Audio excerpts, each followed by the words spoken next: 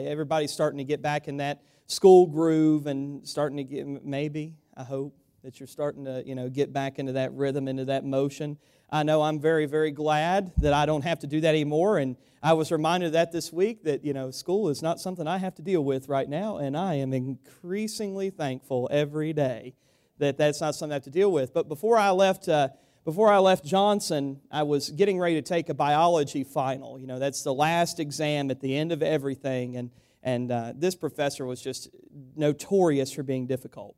We had to have biology. We were all preachers and ministers and worship leaders. We didn't care about biology, and he knew we didn't, so he made it just as tough as he could possibly be on us. Not that it's not important, but it just, in the large scheme of things, we were just doing everything we could to scoot by.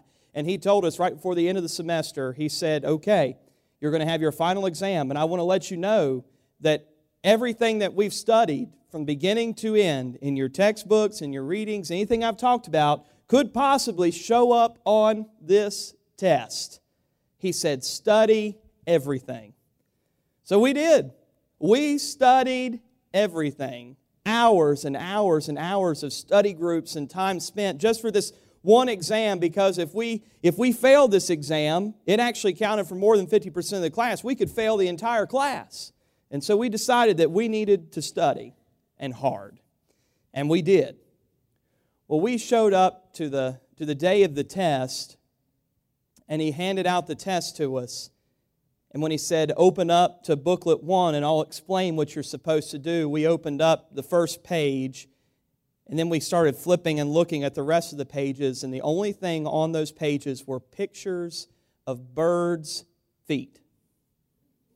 If that's what you call them, claws and whatever it is. That was the only thing, was just pictures of birds' feet. And he said to all of us, there are over 75 pictures of birds' feet on here. You are supposed to identify which one it is just by looking at their feet. That's it. Identify which one it is by looking at their feet. And we were all just absolutely puzzled and disturbed by all this. And then one of my classmates had the nerve to stand up and say, Professor, I think this is absolutely ridiculous. You should not require this of us. This is over and above and far beyond, too hard for any of us to do. And he said, son, I want you to stand up and tell me what your name is. He said, I've got one better for you. He stood up on top of the desk, raised his pant legs up and said, you tell me who I am.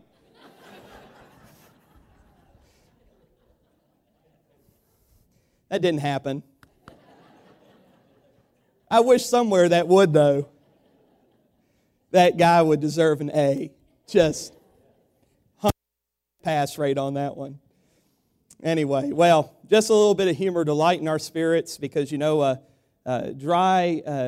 heart, free of any laughter, the Bible tells us that withers the bones, but a heart full of joy and full of laughter brings life to a whole man's body. And so we need to laugh.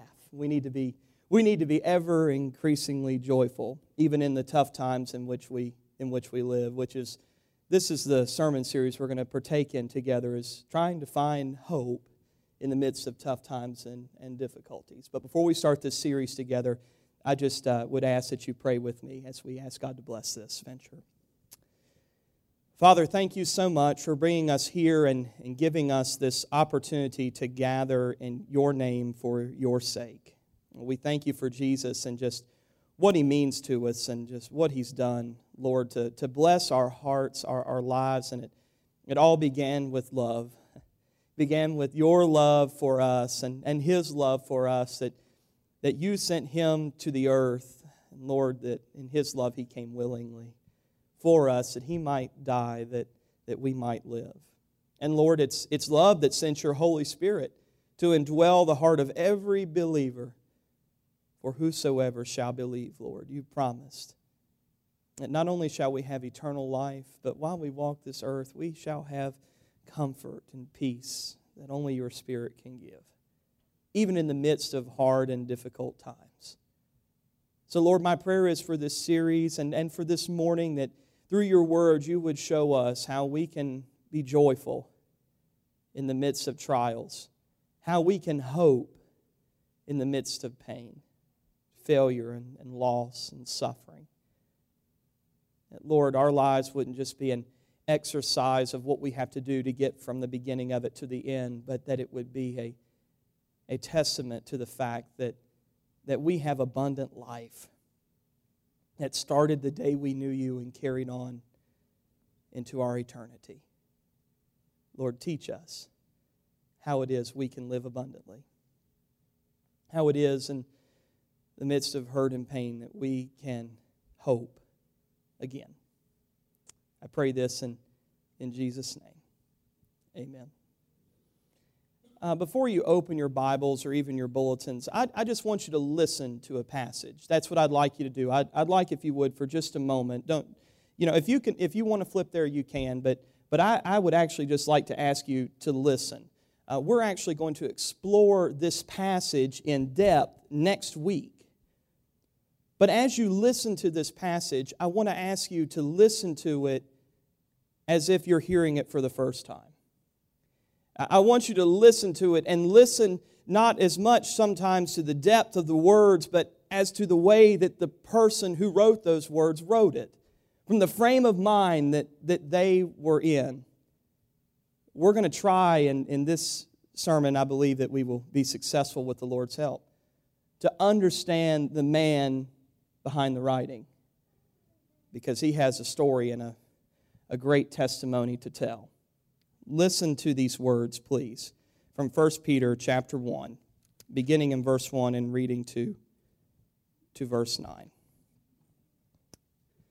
Peter, an apostle of Jesus Christ, to God's elect, exiles scattered throughout the provinces of Pontus, Galatia, Cappadocia, Asia, and Bithynia, who have been called and chosen according to the foreknowledge of God the Father, through the sanctifying work of the Spirit, to be obedient to Jesus Christ and sprinkled with His blood. Grace and peace be yours in abundance. Praise be to the God and Father of our Lord Jesus Christ. In His great mercy, He has given us new birth into a living hope through the resurrection of Jesus Christ from the dead, and into an inheritance that can never perish, spoil, or fade. This inheritance is kept in heaven for you, who through your faith are shielded by God's power until the coming of the salvation that is ready to be revealed in the last time. In all this you greatly rejoice, though now for a little while you may have to suffer grief in all kinds of trials. These have come so that the proven greatness of your faith, of greater worth than gold, which perishes, even though refined by fire, may result in praise, glory, and honor when Christ Jesus is revealed. Though you have not seen Him, you love Him. And even though you do not see Him now, you believe in Him and are filled with an inexpressible and glorious joy. For you are receiving the end result of your faith, the salvation of your souls. I love what he said, that Christ Jesus has given us new birth into a living hope. A living hope. You know, I look at this passage, and even in the midst of suffering and pain and trials, as he said, of all kinds, did you hear the enthusiasm that he had? Did you hear the joy? Did you hear the hope with which the Apostle Peter wrote in this passage? Because I need to tell you, at one time that was not the case for him. I want you to listen to another passage. And if you would keep this passage we have read in mind, as you listen to the events that occurred during the Last Supper, just listen to this story unfold. Then Jesus told them, "This very night you will all fall away on account of me. For it is written, I will strike the shepherd, and the sheep of the flock will be scattered. But after I have risen, I will go ahead of you into Galilee. Peter replied, Even if all fall away on account of you, I never will. Truly, I tell you, Jesus answered, this very night before the rooster crows, you will disown me 3 times. But Peter declared, Even if I have to die with you, I never will disown you. And all the disciples, the others, said the same thing. Now, Jesus went out as usual after the supper to the Mount of Olives with his disciples as they followed him. And on reaching the place, he told them, Pray that you will not fall into temptation. Then he withdrew about a stone's throw beyond them, knelt down, and he prayed, Lord, if you are willing, take this cup from me, but yet not my will, but yours be done. An angel from heaven appeared to him and strengthened him. And being in anguish, he prayed even more earnestly, and his sweat was like drops of blood falling to the ground. And when he rose from prayer and went back to the disciples, he found them asleep, exhausted from sorrow. Why are you sleeping? He asked them. Get up and pray so that you too will not fall into temptation. While he was still speaking, a crowd came up. And the man who was called Judas, one of the 12, was leading them. He approached Jesus to kiss him. But Jesus asked him, Judas, are you betraying the Son of Man with a kiss? When Jesus' followers saw what was going to happen, they said, Lord, should we strike with our swords? And one of them struck the servant of the high priest, cutting off his right ear. But Jesus answered, No more of this. No more of this. And he touched the man's ear, and he healed him. Then Jesus said to the chief priests, the officers of the temple guard, and the elders who had come for him, Am I leading a rebellion that you have come with swords and clubs? Every day I was with you in the temple courts, and you did not lay a hand on me. But this is your hour when darkness reigns. Then seizing him, they led him away and took him into the house of the high priest, and Peter followed at a distance. And when some there had kindled a fire in the middle of the courtyard and had sat down together, Peter sat down with them. A servant girl saw him seated there in the firelight, and she looked closely at him and said, This man was with him. This man was with him, but he denied it. Woman, I don't know him, he said. A little later, someone else saw him and said, You also are one of them.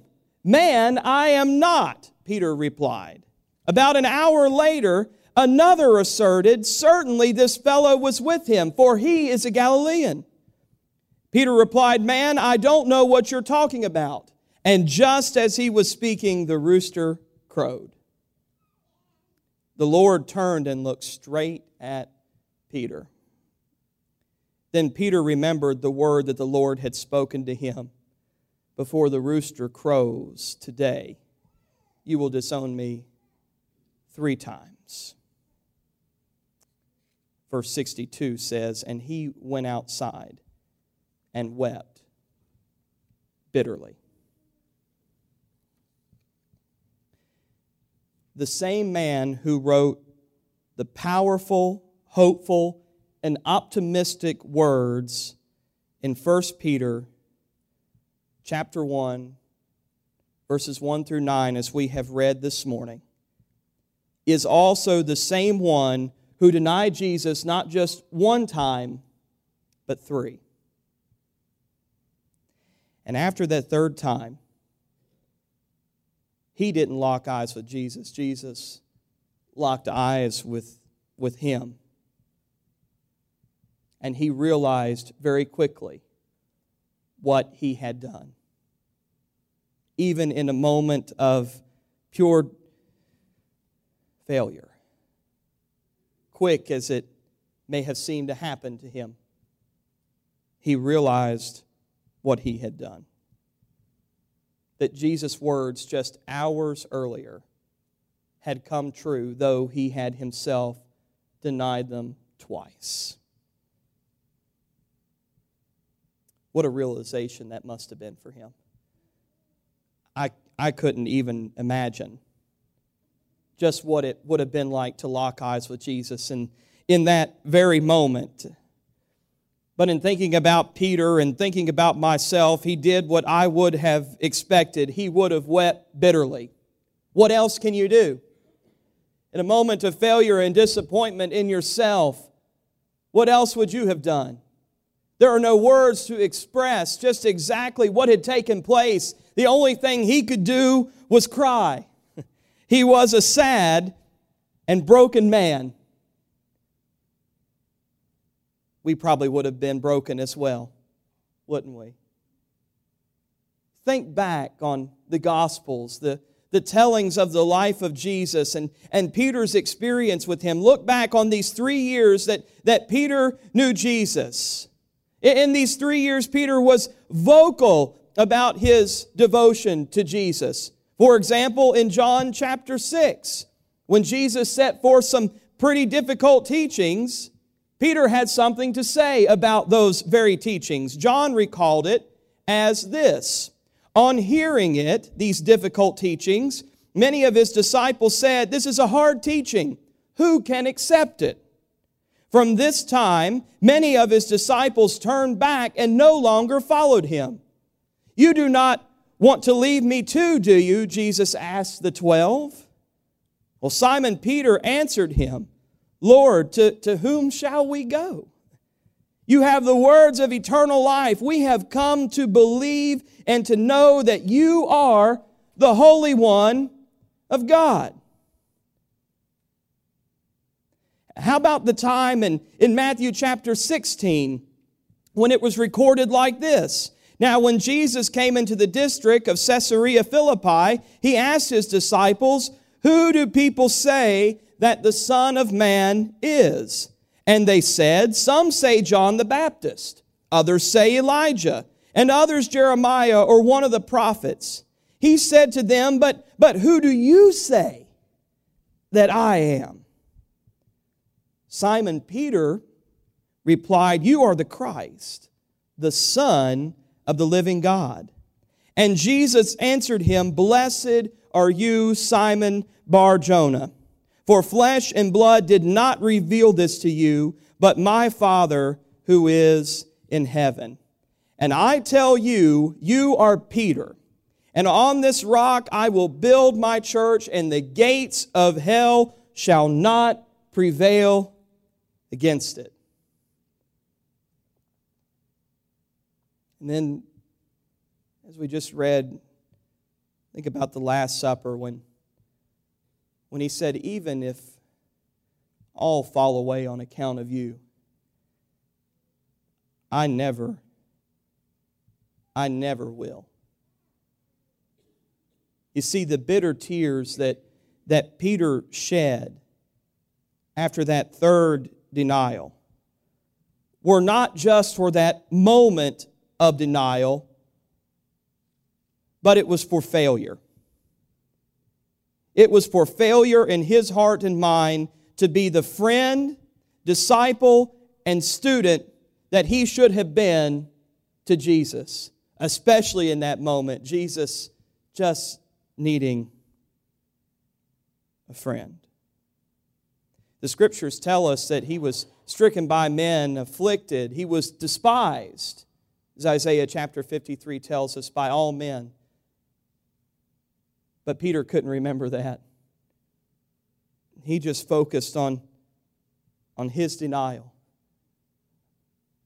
For all that Christ had done for him, for finding value and worth in this old fisherman that everybody else had written off as being a student of the faith, he traded all of that, even knowing that it was coming, for a bit of personal safety and security, abandoning Jesus when he needed a friend the most. in his mind, as it probably would have been the same for us, how could you ever get past something like that? How could you ever get past something like that? How could he ever overcome his guilt and his grief? How about us? How about us? When we hurt others deeply, what do? When we have sinned seemingly too great for even God to forgive, where do we turn? When we feel like things could never, ever be the same, how do we even begin to think about going on and moving forward? When we have failed, how can we ever come back from that? Well, just as for Peter, we need to, in those moments, rest in the promises of God. Promises like, even in all this bad, God works for good of those who love Him, who have been called according to His purpose. We need to remember that every sin can be forgiven, for Jesus said, "And so I tell you, every sin and blasphemy will be forgiven men, but the blasphemy against the Holy Spirit will not be forgiven. Anyone who speaks a word against the Son of Man will be forgiven." This is Peter's case. But anyone who speaks against the Holy Spirit will not be forgiven, either in this age or the age to come. We need to remember that every sin can be forgiven. We need to remember that this trial and hardship that we are going through, it will not last forever, for the Scriptures tell us, "For weeping may endure for a night, but joy comes in the morning." We need to remember that nothing happens to us outside of Jesus' care for us. For Jesus Himself said, "I give them eternal life, and they shall never perish. No one will snatch them out of my hand." You know, on the good days, we can quote these quite easily. We can quote these words, recall them. We can share them with somebody very easily. Especially like the words of Psalm 46, where it says, "Be still and know that I am God." But yet, what if everything in our life is seemingly everything but still? It's so easy to recall these things, to see a light at the end of the tunnel, except it seems like on the hard days. We welcome these passages on Sunday mornings when everything seems to be going okay. But what about when the hard times actually kick in? Do these passages come to mind as quickly? Do we go to God asking Him to sustain us? When we have failed in life, failed somebody, ultimately failed God, do these passages even matter to us? In the moment, sometimes no. Let's just be honest. They should. But sometimes it seems like we don't want to hear it. We don't want to see the light at the end of the tunnel, even though it surely is there. In the moment, the reality is we just want to focus on the pain, just like Peter. He should have known that the Scripture said that would happen to Jesus, that He would be all alone in that even God would reject Him in His time of need, that all sins against the Son can be forgiven. But he just couldn't seem to focus on those things through the tears that he shed. So I want to tell you and encourage you, church, that sometimes even when these promises of God don't seem to matter to us in these difficult moments, they still matter to God. And these promises still sustain us despite the fact that we may not want to hear it. even when we are sorrowful and we don't want to hear that things are going to get better. We just want to sit in grief and guilt and pain. That doesn't negate the promises of God. They are still working for our good. Even in the lowest of life's valleys, like when Peter denied ever knowing Jesus, he was saved. And we are saved, not by our actions, but by our heart. The thing that only God sees and only He can understand. For when we cannot explain our own actions, when we cannot begin to make sense of our faults and failings, when we come to terms with them even, we must rest in the promise of Jeremiah chapter 17 that the heart is deceitful above all things and beyond cure. Who can understand it? Well, I, the Lord, search the heart and examine the mind to reward each person according to their conduct and according to what their deeds deserve. Now, on a day when we are feeling low, we might feel like that passage is speaking condemnation to us.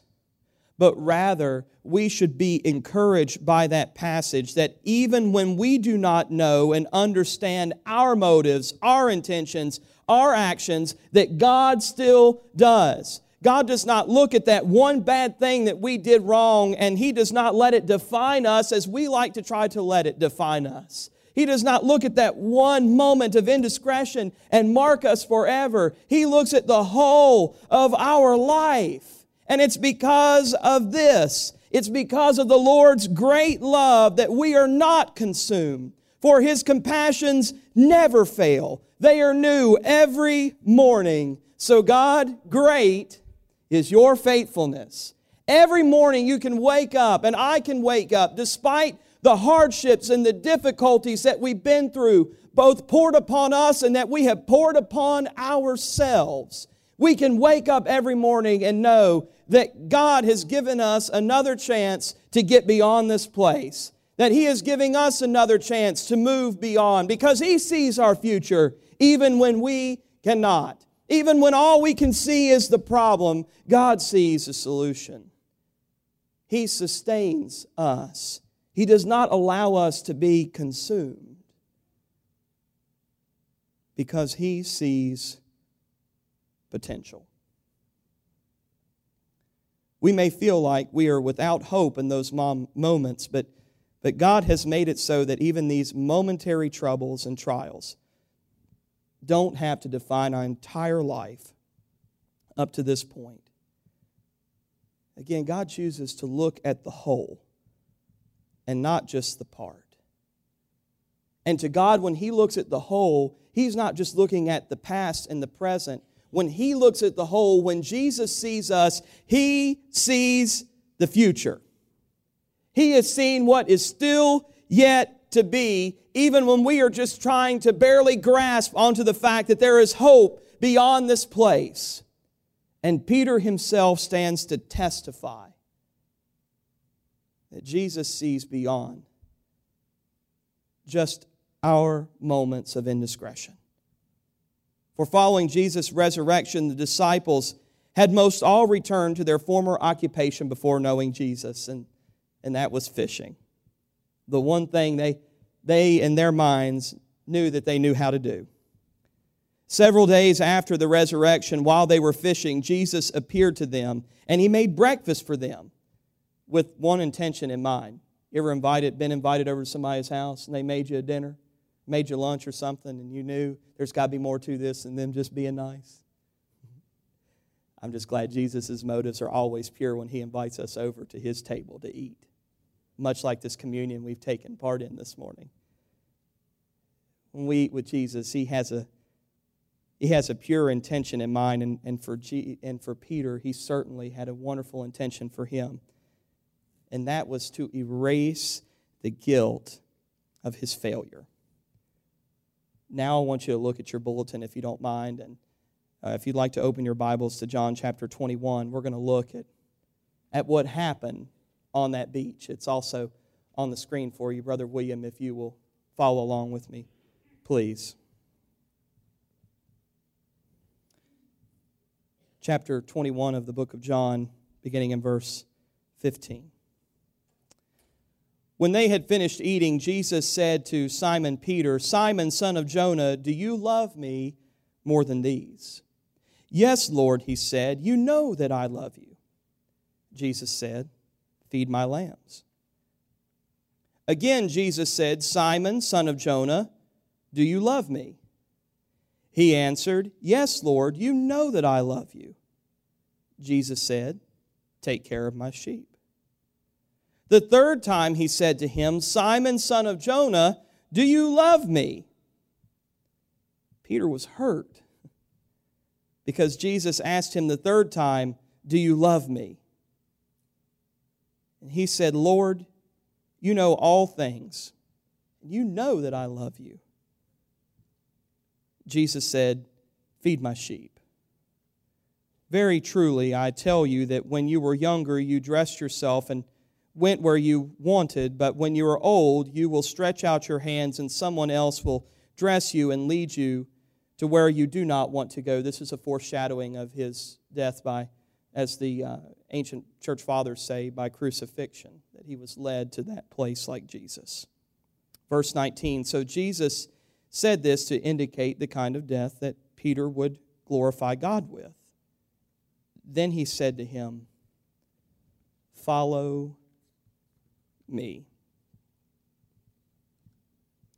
I hope you saw through that passage that despite one moment of fault, Jesus knew that Peter still loved him. Even Peter recognized that Jesus had the ability to see the heart, and he said, "You know that I love you. You know all things. You know that I love you." And it was in that moment that Jesus could see beyond just the hurt and the pain. That he did not allow Peter's failure to keep him from living life. And not just living a life free from guilt, but Peter's life was intensified as Christ called him to serve him until the day of his death, that he would feed his lambs, that he would care for his sheep, those young and old. He would fit the gamut of people, that he would work and serve until the day that he died, and the day he died was for God's glory, that all the rest of his life would be spent serving God, despite one moment of failure. That if you're going to fail, that's the way to do it. You know, if you're going to sin, sin big. And that was surely it for him. I'm not advocating we do that, but that in his mind, how much worse in our minds do we think we could get? And even he could be forgiven, restored, reaffirmed 3 times by Jesus Christ. Reestablished not just in his faith, but also in his love for Jesus. And established for greater service from that day forward. That day, Peter learned what it meant to have hope beyond failure. He learned that God's grace and mercy wasn't just for everyone else, but that day he learned that it was for him.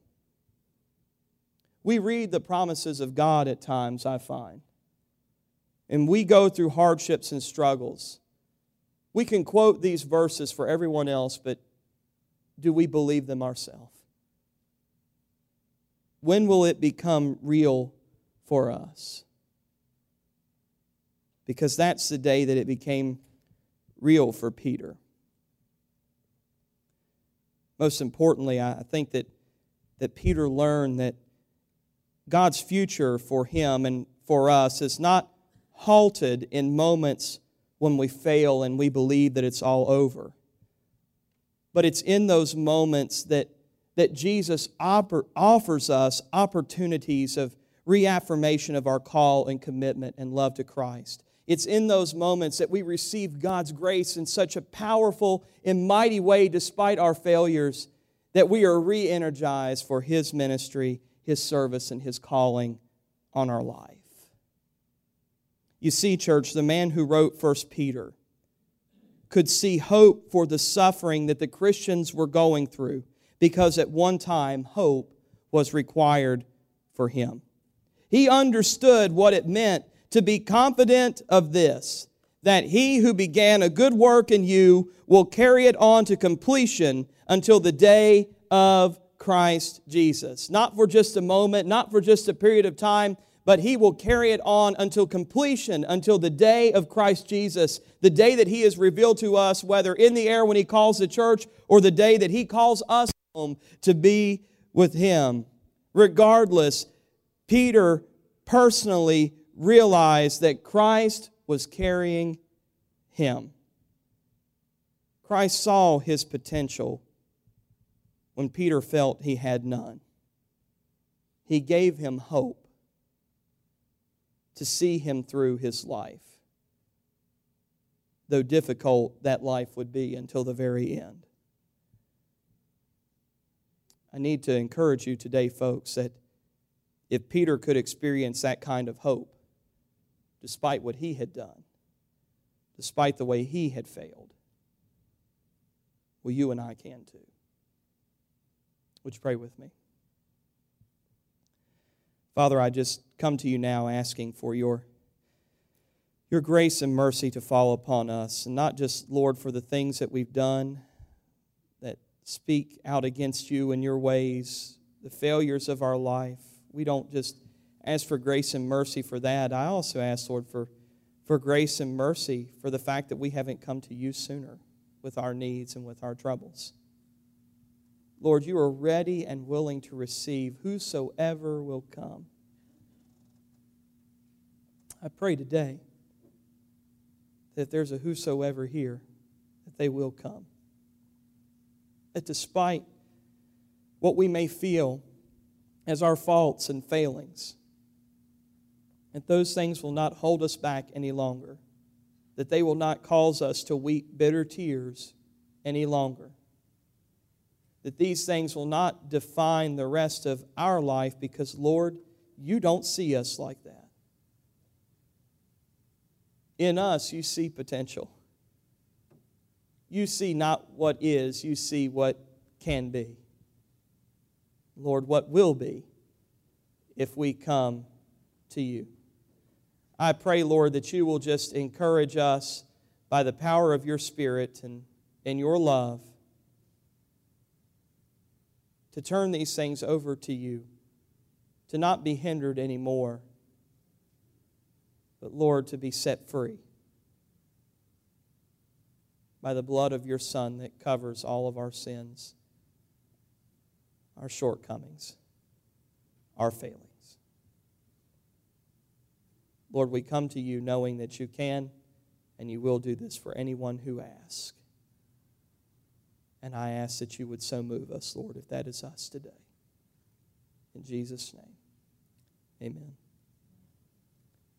I like what Charles Swindoll said about hope in his great book called Hope Again. He said, hope is a wonderful gift from God, a source of strength and courage in the face of life's hardest trials. When we are trapped in a tunnel of misery, hope points to the light at the end. When we are overworked and exhausted, hope gives us fresh energy. When we are discouraged, hope lifts our spirits. When we are tempted to quit, hope keeps us going. When we lose our way and confusion blurs the destination, hope dulls the edge of panic. When we struggle with a crippling disease or lingering illness, hope helps us persevere beyond the pain. When we fear the worst, hope brings reminders that God is still in control. When we must endure the consequences of bad decisions, hope fuels our recovery. When we find ourselves unemployed, hope tells us that we still have a future. When we are forced to sit back and wait, hope gives us the patience to trust. When we feel rejected and abandoned, hope reminds us that we're not alone, that we will make it. When we say that we're making our final farewell to someone that we love, hope in the life beyond gets us through our grief. Put simply, when life hurts and dreams fade, nothing helps like hope. Hope isn't merely a nice option that helps us temporarily clear a hurdle. It's essential to our survival. Do you lack hope today? Do you need hope for the XYZs of your life? Whatever it might be, is God's hope there in your life? If it's not, I pray that you will ask God to give it to you. That He will start to show you today just exactly what it means for Him to give you hope beyond the harshest trial that you face. If you do not have hope in heaven, I pray that you'll begin there. If you do not have hope found in Jesus Christ because you have not given your heart and life to Him, I pray that you will do that today, that you will not wait, but that you will call on His name today, accept Jesus Christ as your Lord and Savior, commit yourself to baptism so that you might be cleansed of your sins and walk in newness of life. If you do not have that hope, I pray that you will come today. If you do not have hope beyond this place that you're in, hope beyond your trial, hope beyond your pain, hope beyond your illness, I pray that you will come. And if you know somebody who doesn't have hope, it seems, in their life, that they're struggling to find it, that they are totally without it, it seems, I pray that you will bring their name so that they can begin to find hope in the midst of their troubles and struggles. Whatever the need may be, wherever hope needs to be found in your life, I pray that you will take the example of the Apostle Peter and accept it when Jesus gives it to you. And today He wants to give it to you now if you'll accept it. And that is totally up to you. The Bible tells us that we do not have because we do not ask. Church, are you going to ask today? You're going to join the Apostle James and say, we need to ask. We need to ask. Offer that invitation to whosoever will come. Not accept my invitation, but accept Jesus' invitation already extended out as we stand and we sing.